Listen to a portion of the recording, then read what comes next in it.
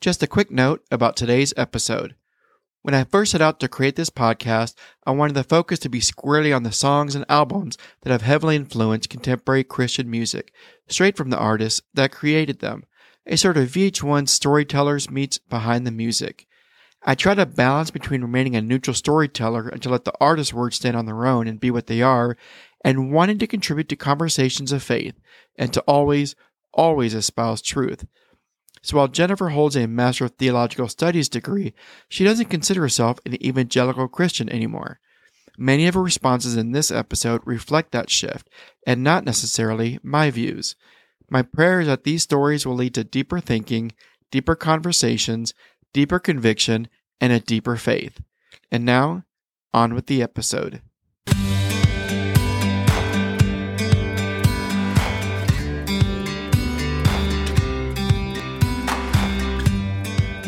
Welcome to the CCM Deep Dive Podcast as we go song by song and story by story through some of Christian music's most influential albums with the artists who created them. It's time to grab your coffee and settle in. Let's go.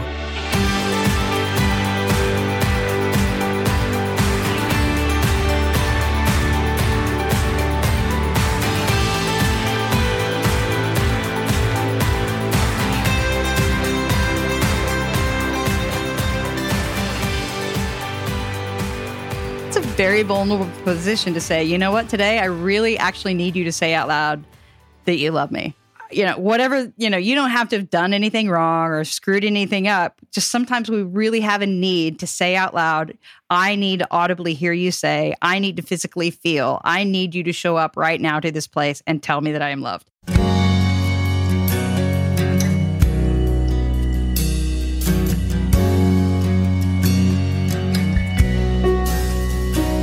From glass alabaster, she poured out the depths of her soul.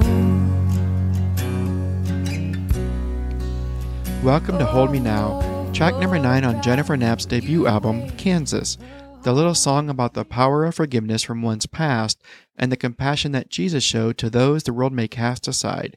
While the message may be weighty, the song itself is pretty simple. Yeah, I won't resist simple. I think the idea for this song actually was very simple. There are two stories referenced in this, quote, simple song. Both are essentially about women with promiscuous pasts who Jesus saw as new creations. First is the woman who fell at the feet of Jesus and in her shame of past sins, piled on by both others in the room and herself, washed his feet with her tears and anointed them with expensive perfume. Jesus pointed out to the room that because she understood the magnitude of him forgiving her, her love for him was also magnified. Essentially, the greater the debt, the greater the appreciation when that debt is forgiven. Jesus underscores this with the parable found in Luke 7:40 through 43. The second story referenced in the song is found in John 8. While Jesus was teaching, a woman was brought to him who had been caught in adultery, which by Old Testament law was punishable by death, by stoning. Jesus didn't deny the law or go against it. He simply invited whichever accuser who had never sinned to throw the first stone. Jesus then turned to the woman and asked, "Where are your accusers?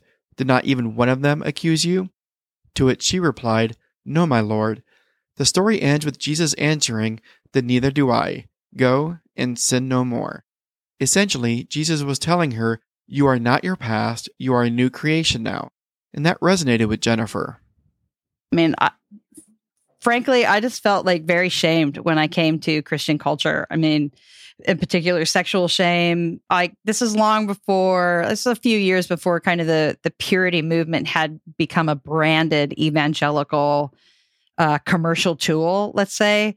But certainly, in evangelical environments, and the more conservative there's certainly it's best to be a virgin when you get married. Well, I came to Christianity. I wasn't a virgin, so that pretty much made me damaged goods. And for some reason or other, my community really enjoyed talking about my damaged nature and how redeemable I was. And thank God, it just was this really shaming experience.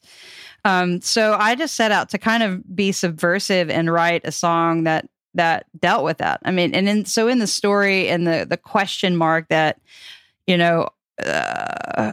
debatably the relationship between Mary and Magdalene was a place that I found like some comfort in.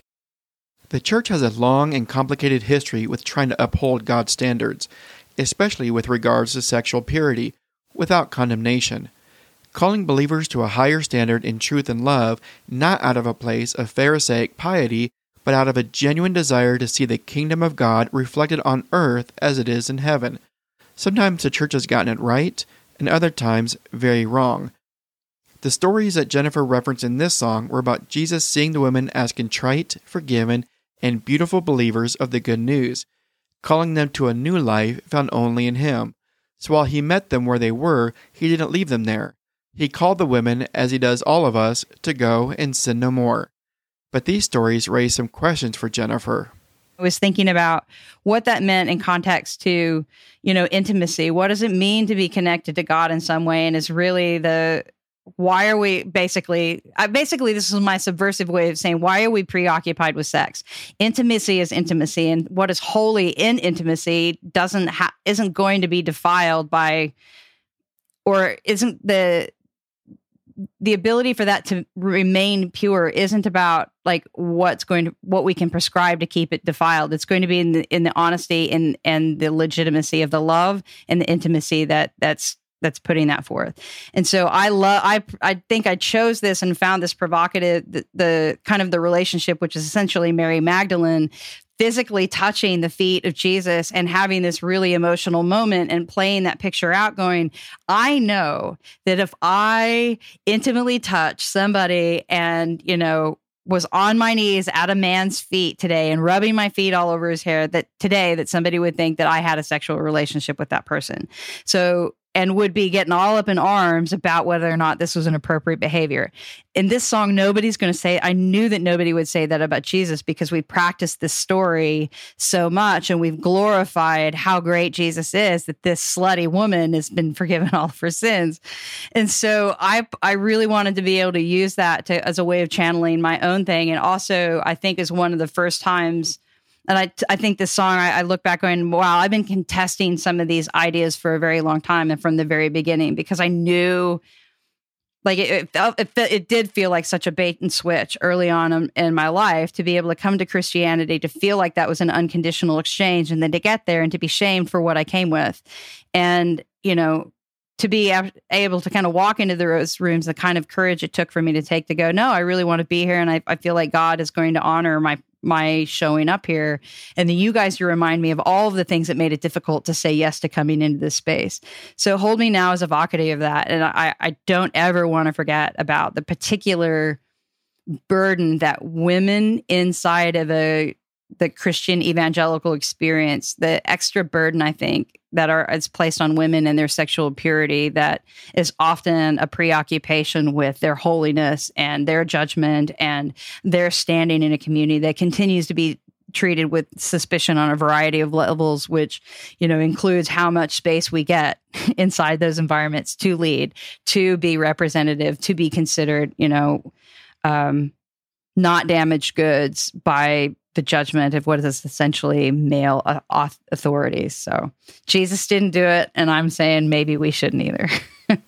Jennifer wrote Hold Me Now when she was at the beginning of her faith journey, nearly 30 years ago. But since that time, she's developed challenges with the song and its meaning. Yeah, and I think I have some discomfort with this song from time to time because I have a real problem with this idea, that we're always in this powerless position, right, when we come to God, that we're always in this broken and this fractured position when we come to God. And while I would say like I was definitely having to work through that at the time that I was writing these songs, I think it's also emblematic of, even at our lowest low, I think it's true that God can see something redeemable, not like to rescue, but is standalone at its state, in its current state, needs no justification for God's want, and it's not conditional. Whatever state we are found in, that is the state we are in. Whatever need we have in that, we will be comforted to wholeness and healing, but it's not necessarily about recovering into some rightness in order to be made whole again. I would stand by that. But in that, I agree with you. And I think that was kind of my willingness to allow this. And I think one of the reasons why I'm still able to play this song today is that even with that being the state that we're in, I will stand by that. God will see us. God will respond. Like, in fact, probably with a lot less anxiety than we have in saying that out loud, right? Like, it's really, and I talk about this in other contexts and other songs throughout the course of my history. Like, it's a very vulnerable position to say, you know what, today I really actually need you to say out loud that you love me. Whatever, you don't have to have done anything wrong or screwed anything up. Just sometimes we really have a need to say out loud, I need to audibly hear you say, I need to physically feel, I need you to show up right now to this place and tell me that I am loved.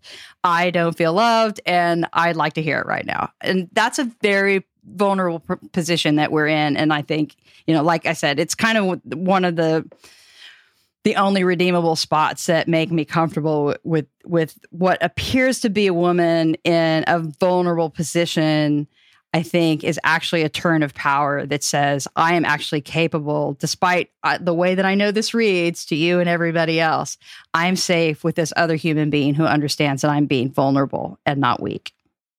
And there's a difference between those two. And for Jennifer, the difference is that vulnerability actually shows strength. Yeah, and there is a line in that song that is explicitly from the mouth of Jesus that says, she's strong enough to stand on my love. Like, there's an understanding of something that it takes a certain amount of courage to be able to be that vulnerable. It takes a certain amount of strength. And, I think these are, at the end of the day, I'm like, I can't say that I knew that, but I think there are when you go to writing the poetry of them and kind of have these things play out, that it teaches you something while you're in the middle of trying to sort these things out. You kind of have to write it down. You have to go through the experience of like, what am I trying to say? What is the picture that I see in my mind? And you paint that picture, and then you can kind of see it a little bit more clearly of something that you feel like is kind of niggling at your heart. During her time in the contemporary Christian music industry, Jennifer released 3 studio albums: Kansas in 1998, Lay It Down, released in 2000, and The Way I Am, released in 2001, all with Goatee Records. The articulate, highly educated, independent-thinking Jennifer didn't always toe the company line with the business side of CCM. Trying to stretch the boundaries of what is conventional to mainstream Christian thinking provided some points of friction for the artist, many of which remain today. Yeah, I mean, I think as a creative person in particular too, I think, something happens when we just try and I think painting is a really great example. I mean, you can make a realistic, there are artists who can make a realistic facsimile and look like they've literally taken paint a picture that makes it look like you in real life, or like at best, like a piece of film, right? Like a camera that's taken a photograph of you. And I think that can see certain things, but it's, there's something about being able to, that we do demand of our art at some point, not in all art, but in some of our art, we do expect to see the things that we can't actually draw out literally. And the second that you attempt to actually paint them literally or to do them where the thing that you're attempting to communicate is actually lost. Like, if all I want to do is take a picture of something and retransmit it, that is not capturing the essence of the thing that is hard to figure out how you transmit with it. Because you can't, I guess if you want to put it to a faith-based kind of language, it's like, how do you share something and describe something with another individual across from you of something that you can neither see nor really fully put your finger on? And as a singer and songwriter, there are some things that like I can attempt to write, and we'll probably talk about this in the midst of my own work, even in Kansas. I think once you start to do that literally, it's a difference between something that we say is like kind of camp or literalism in that sense. It just kind of doesn't have the poetry. It doesn't have the evocative, kind of emotionally moving nature to see something in its cold, retransmitted form than to give it some poetry. And I think even to some degree, the Bible even shows this. I mean, the Proverbs aren't just wisdom, they're poetry. It's they're metaphors for other understanding instead of just a script for, when you get to the bank, these are the things that I want you to do. Like we don't really talk that way. We were talking about kind of in greater terms to understand that there's sometimes a greater mission behind the literal things that we do. So Christian music is ironic because it is really only one of the genres whose, outside of any other genre that you can think, whether it's pop, rock, rap, hip hop, or whatever, where the lifestyle of the artist is central to the idea, and that the idea being transmitted by the music is central to the establishment of the genre. So it's not based on a musical style. It's not based really necessarily on a wider community, although yes, it is culturally, but it's become kind of default evangelical Christianity. So it's no longer a representation of, mainline Protestantism or Catholics or the Christianities that exist in our world. It's kind of just this one default. And to be able to qualify for that is it allowed by the gatekeepers who say that it is Christian music? It has to sound like, not only does it have to be recognizable, but it also has to sound recognizable to that mission. At which point I go, that's not art anymore. And that's not actually, it will be inevitably challenged to be a cultural reflection because it has not been given permission to be a reflection of a people or of a culture, but it has made a requirement to be the propaganda that gets in line with the ideology of that culture. And there's a big difference between that. One's the difference between art and propaganda.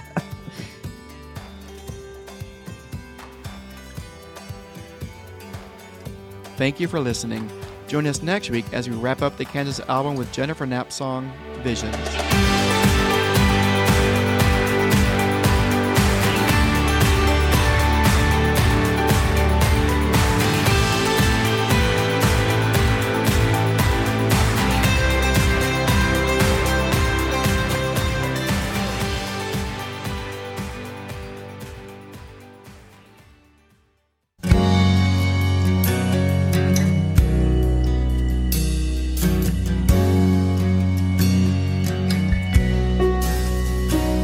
From glass alabaster, she poured out the depths of her soul.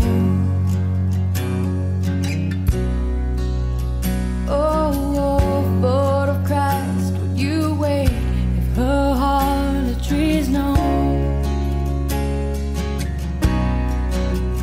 Falls a tear to darken the dirt of humblest offerings to forgive the hurt. She is strong enough to stand in your love. I can hear her say, I'm weak, I'm poor, I'm broken, Lord, but I'm yours. Hold me now. Hold me now.